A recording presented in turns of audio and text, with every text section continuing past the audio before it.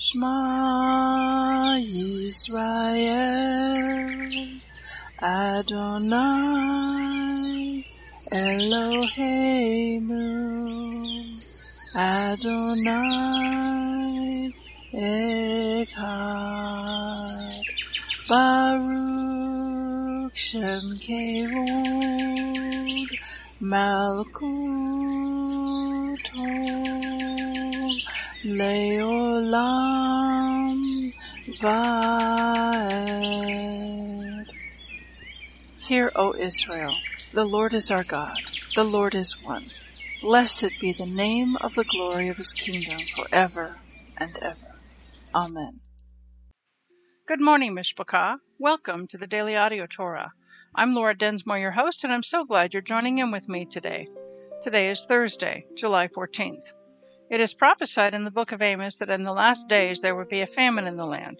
Not a famine for food, but a famine for the word of God, as it is written in Amos 8:11 and 12. Behold, the days come, says the Lord God, that I will send a famine in the land, not a famine of bread, nor thirst for water, but of hearing the words of the Lord. And they shall wander from sea to sea, and from the north even to the east. They shall run to and fro to seek the word of the Lord, and shall not find it. Even in the days of Joseph there were 7 years of plenty, followed by 7 years of famine. He had stored up grain for the 7 years of famine. The Daily Audio Torah is your storehouse where you can get grain. It is 20 minutes every day of pure scripture flowing out, living manna to feed your spirit. Are you being blessed by this ministry? Please consider supporting Daily Audio Torah. You can make a one-time or a recurring donation by going to dailyaudiotorah.com and then click on the Give pick on the navigation menu. You can then make a secure online donation there. Thank you for your prayers, and thank you for your support. Now let's continue our journey through the entire Bible in 1 year. This week we are reading from the New Living Translation for the Hebrew Scriptures and for the Brit Hadashah. Today we continue the Torah portion, Balak. Numbers 24, 1-12. By now Balaam realized that the Lord was determined to bless Israel, so he did not resort to divination as before. Instead, he turned and looked out toward the wilderness, where he saw the people of Israel camped tribe by tribe. Then the Spirit of God came upon him, and this is the message he delivered. This is the message of Balaam, son of Peor, the message of the man whose eyes see clearly, the message of one who hears the words of God, who sees a vision from the Almighty, who bows down with eyes wide open. How beautiful are your tents, O Jacob! How lovely are your homes, O Israel! They spread before me like palm groves, like gardens by the riverside. They are like tall trees planted by the Lord, like cedars beside the waters. Water will flow from their buckets. Their offspring have all they need. Their king will be greater than Agag. Their kingdom will be exalted.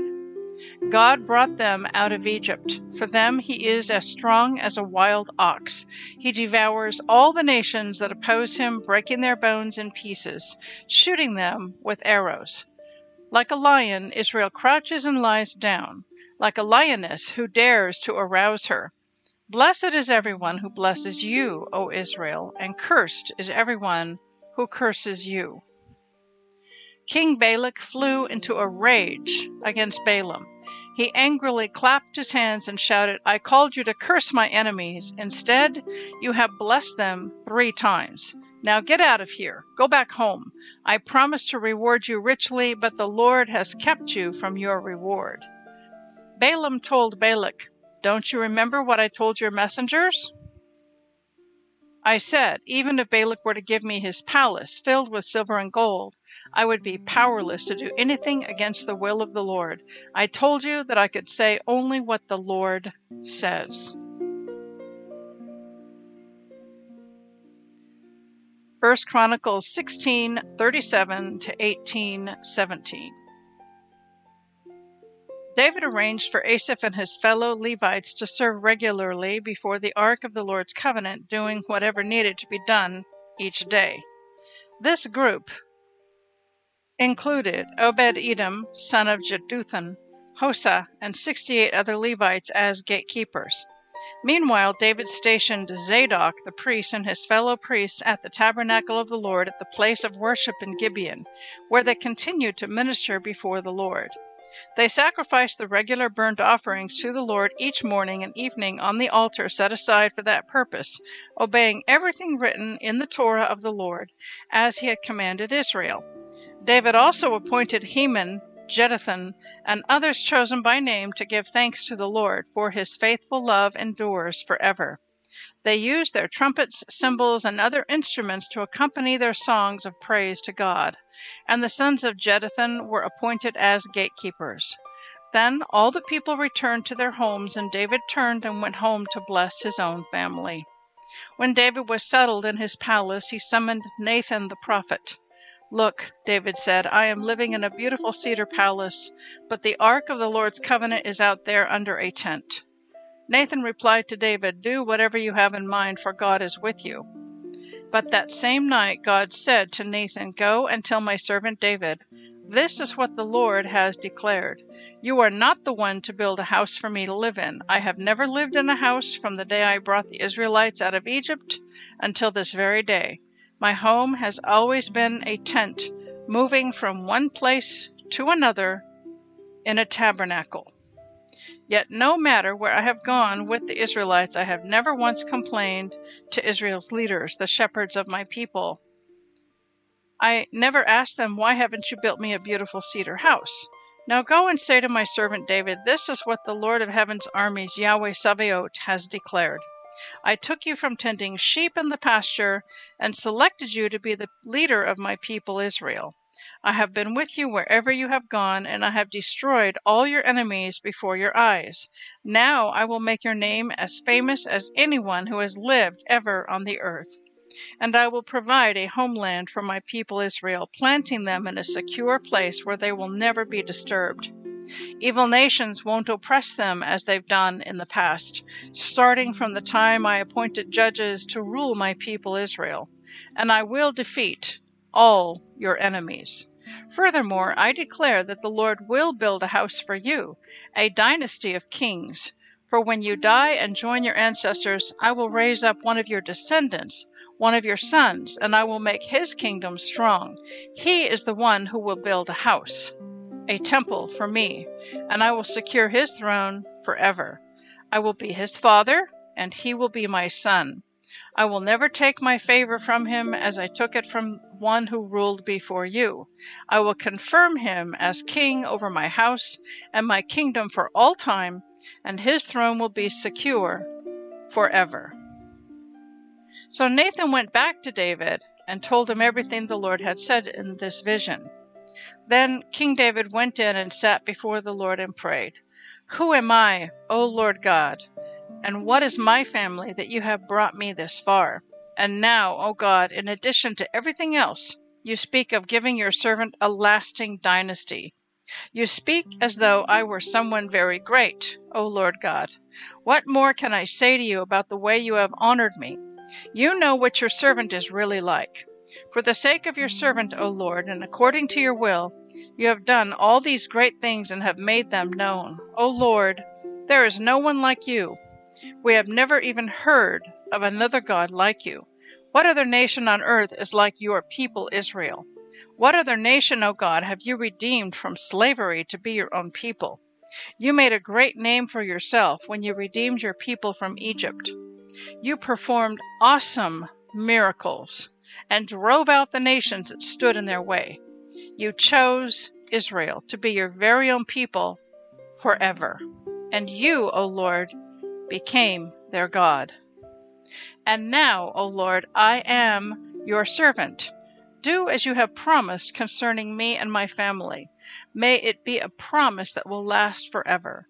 And may your name be established and honored forever, so that everyone will say, the Lord of heaven's armies, Yahweh Sabaoth, the God of Israel, is Israel's God. And may the house of your servant David continue before you forever. O my God, I have been bold enough to pray to you because you have revealed to your servant that you will build a house for him, a dynasty of kings. For you are God, O Lord. and you have promised these good things to your servant. And now it has pleased you to bless the house of your servant, so that it will continue forever before you. For when you grant a blessing, O Lord, it is an eternal blessing." After this, David defeated and subdued the Philistines by conquering Gath and its surrounding towns. David also conquered the land of Moab, and the Moabites who were spared became David's subjects and paid him tribute money. David also destroyed the forces of Hadadezer, king of Zobah, as far as Hamath, when Hadadezer marched out to strengthen his control along the Euphrates River. David captured 1,000 chariots, 7,000 charioteers, and 20,000 foot soldiers. He crippled all the chariot horses except enough for 100 chariots. When Arameans from Damascus arrived to help King Hadadezer, David killed 22,000 of them. Then he placed several army garrisons in Damascus, the Aramean capital, and the Arameans became David's subjects and paid him tribute money. So the Lord made David victorious wherever he went. David brought the gold shields of Hadadezer's officers to Jerusalem, along with a large amount of bronze from Hadadezer's towns of Tebah and Kun. Later, Solomon melted the bronze and molded it into the great bronze basin called the Sea, the pillars, and the various bronze articles used at the temple. When King Toi of Hamath heard that David had destroyed the entire army of King Hadadezer of Zobah, he sent his son Joram to congratulate King David for his successful campaign. Hadadezer and Toi had been enemies and were often at war. Joram presented David with many gifts of gold, silver, and bronze. King David dedicated all these gifts to the Lord, along with the silver and gold he had taken from the other nations, from Edom, Moab, Ammon, Philistia, and Amalek. Abishai, son of Zeruiah, destroyed 18,000 Edomites in the Valley of Salt. He placed army garrisons in Edom, and all the Edomites became David's subjects. In fact, the Lord made David victorious wherever he went. So David reigned over all Israel and did what was just and right for all his people. Joab, son of Zeruiah, was commander of the army. Jehoshaphat, son of Ahilud, was the royal historian. Zadok, son of Ahitub, and Ahimelech, son of Abiathar, were the priests. Sariah was the court secretary. Benaiah, son of Jehoiada, was captain of the king's bodyguard, and David's son served as the king's chief assistants. Romans 2, 1-24. You may think you can condemn such people, but you are just as bad, and you have no excuse. When you say they are wicked and should be punished, you are condemning yourself, for you who judge others do these very same things. And we know that God in His justice will punish anyone who does such things. Since you judge others for doing these things, why do you think you can avoid God's judgment when you do the same things? Don't you see how wonderfully kind, tolerant, and patient God is with you? Does this mean nothing to you? Can't you see that His kindness is intended to turn you from your sin? But because you are stubborn and refuse to turn from your sin, you are storing up terrible punishment for yourself. For a day of anger is coming, when God's righteous judgment will be revealed. He will judge everyone according to what they have done. He will give eternal life to those who keep on doing good, seeking after the glory and honor and immortality that God offers. But He will pour out His anger and wrath on those who live for themselves, who refuse to obey the truth, and instead live lives of wickedness. There will be trouble and calamity for everyone who keeps on doing what is evil, for the Jew first, and also for the Gentile. But there will be glory and honor and peace from God for all who do good, for the Jew first, and also for the Gentile. For God does not show favoritism. When the Gentiles sin, they will be destroyed even though they never had God's written Torah. And the Jews who do have God's Torah will be judged by that Torah when they fail to obey it. For merely listening to the Torah doesn't make us right with God. It is obeying the Torah that makes us right in His sight. Even Gentiles who do not have God's written Torah show that they know His Torah when they instinctively obey it, even without having heard it. They demonstrate that God's Torah is written in their hearts for their own conscience, and thoughts either accuse them or tell them what they are doing right. And this is the message I proclaim, that the day is coming when God, through Christ Jesus, Yeshua, will judge everyone's secret life.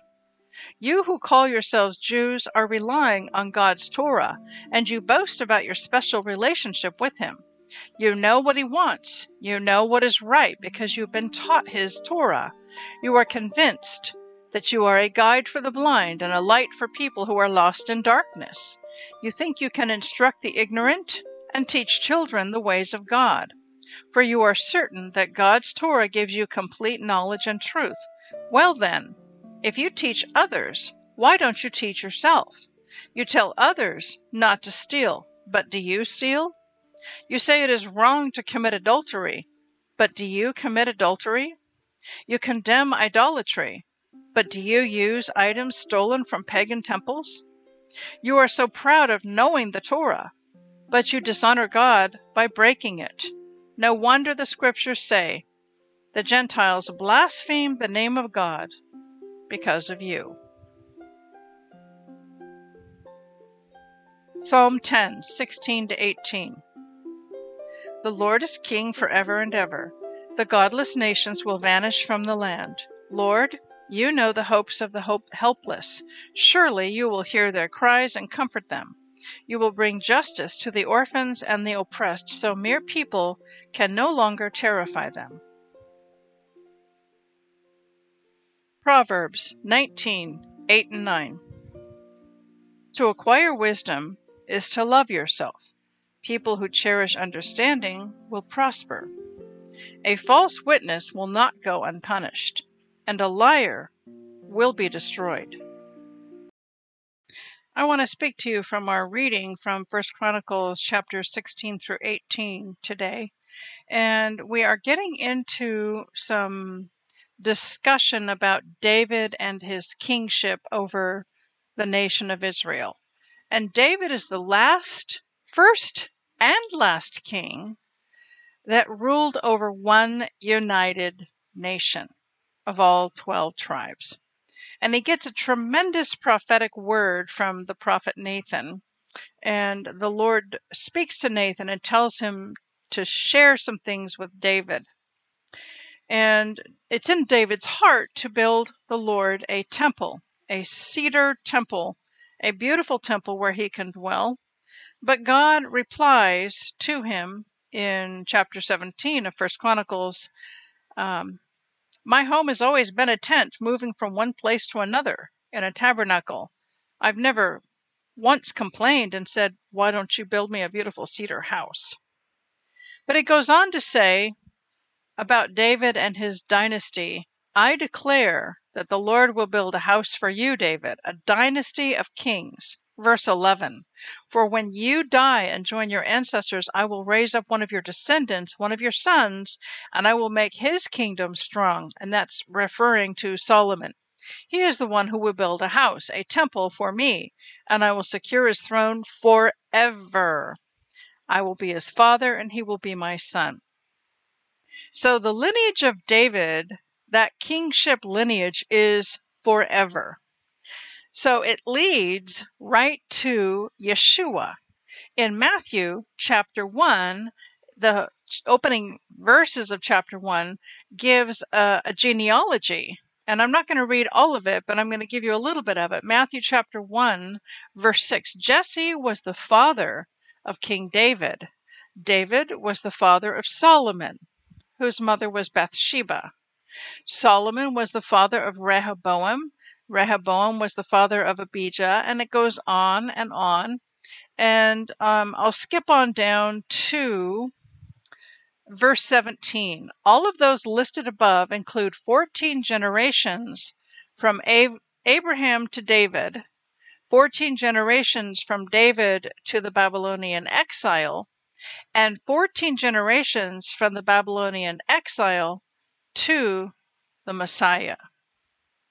So that's very precise, very elegant, very beautiful that God ordained these generations. And so Yeshua is of the lineage of King David.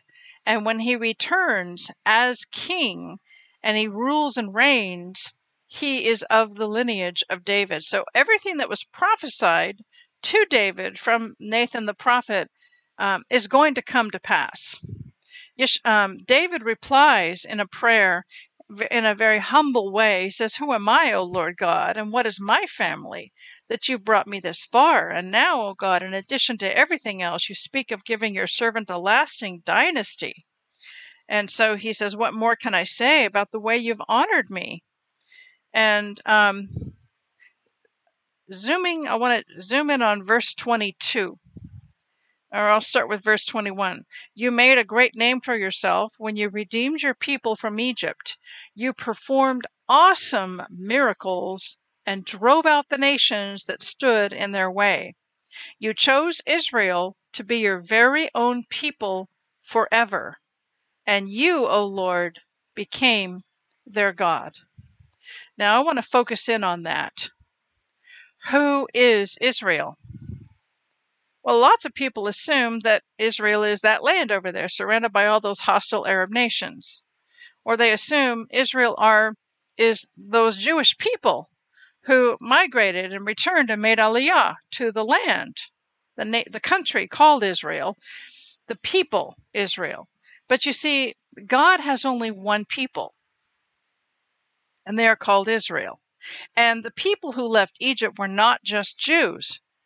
The Jews are of the tribe of Judah, and that's only one of 12 tribes. So there's 12 tribes, and they came from the 12 sons of Jacob. And they were also a mixed multitude. So Israel is the name of Yeshua's family. He's coming for one people, one bride, one book, the Torah, one God, the God of Israel, the God of Abraham, Isaac, and Jacob. Yahweh and Yeshua, they are one. The Father and the Son, they are one. And Israel is the bride of Yeshua. So sometimes when you get into mainstream Christianity, there's this dichotomy. It's almost like a splinter in the thinking. There's Israel, and then there's the church. And there's all the covenant promises that God made to Israel, and then there's all these covenant promises that God makes to the church. Yeshua is not coming back for two brides. He's coming back for one bride. And the name of his people is called Israel. And Israel is also called the house of Jacob. And the house of Jacob includes all 12 tribes. It's northern kingdom, the 10 tribes of the north, and southern kingdom, the 2 tribes of the south, the house of Judah, also known as the Jews. So that kingdom split happened, and one day that kingdom split is going to be healed, and there will be one united nation. And I'm not talking about the United Nations, plural. It'll be the United Nation of Israel, no longer splintered into 2 kingdoms. So I wanted to just share a little bit on and unpack that a bit for you. Let's look now at 1 Chronicles chapter 18, verse 14. So David reigned over all Israel and did what was just and right for all his people. Now I know David had flaws. He was imperfect. He sinned with Bathsheba. He had a lot of wives and a lot of concubines. He was not a perfect man, but in this statement here, he is a shadow picture pointing us to Yeshua the Messiah. Because Yeshua is going to rule and reign for 1,000 years, and he is without sin. He is perfect. Now I want to jump into Romans chapter 2.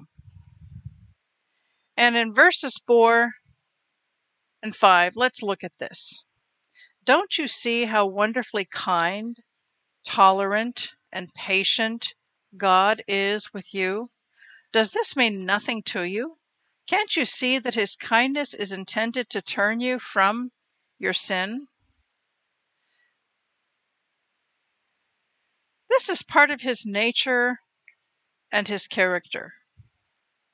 He's very kind and very patient and tolerant. And it's his graciousness and his patience and his loving kindness that really melts our heart when we're caught up in terrible sin, and then we come to the place of repentance and we see God's grace and his mercy and his forgiveness.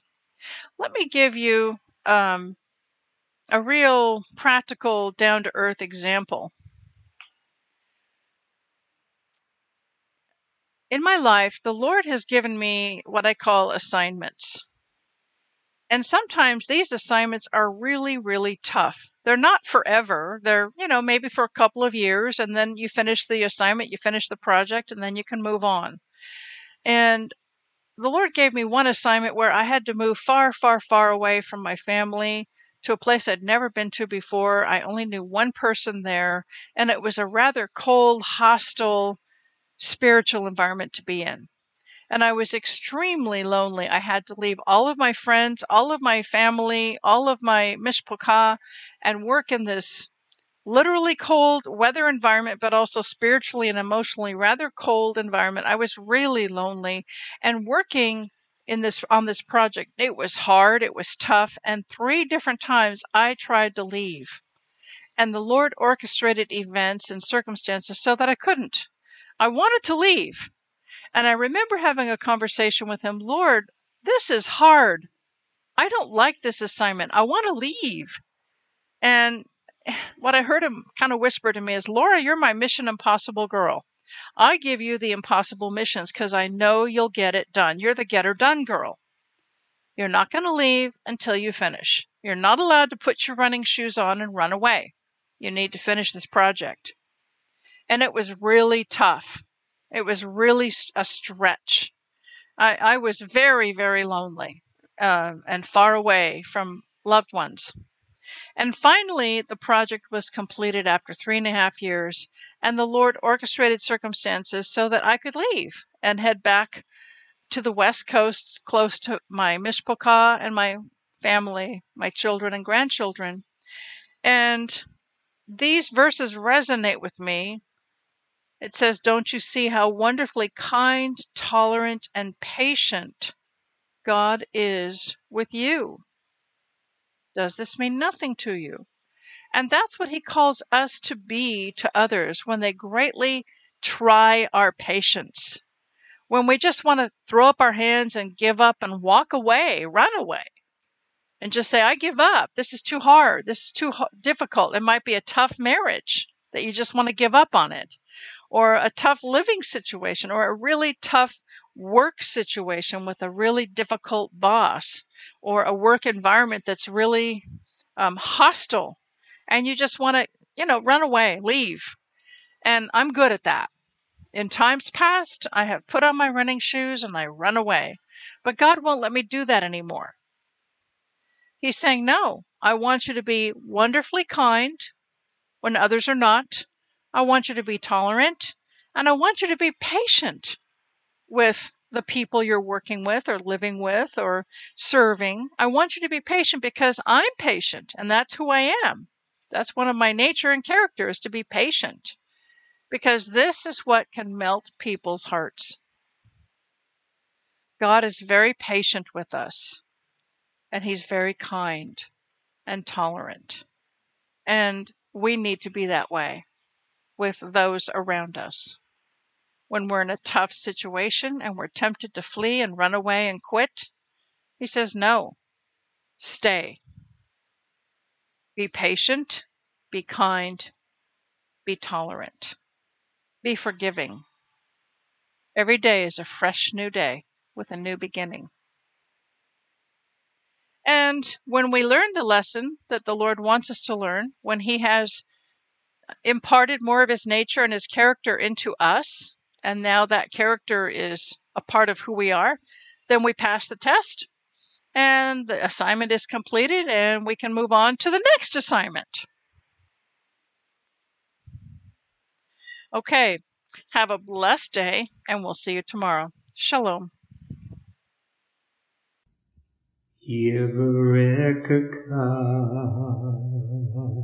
Adonai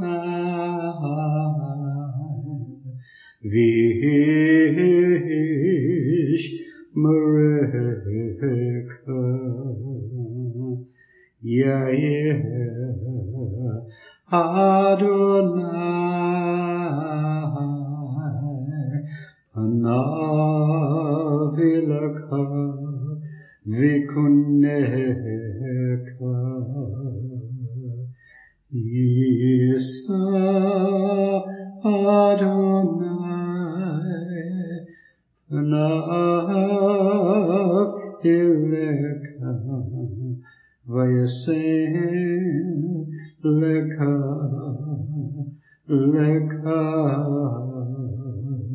Shalom.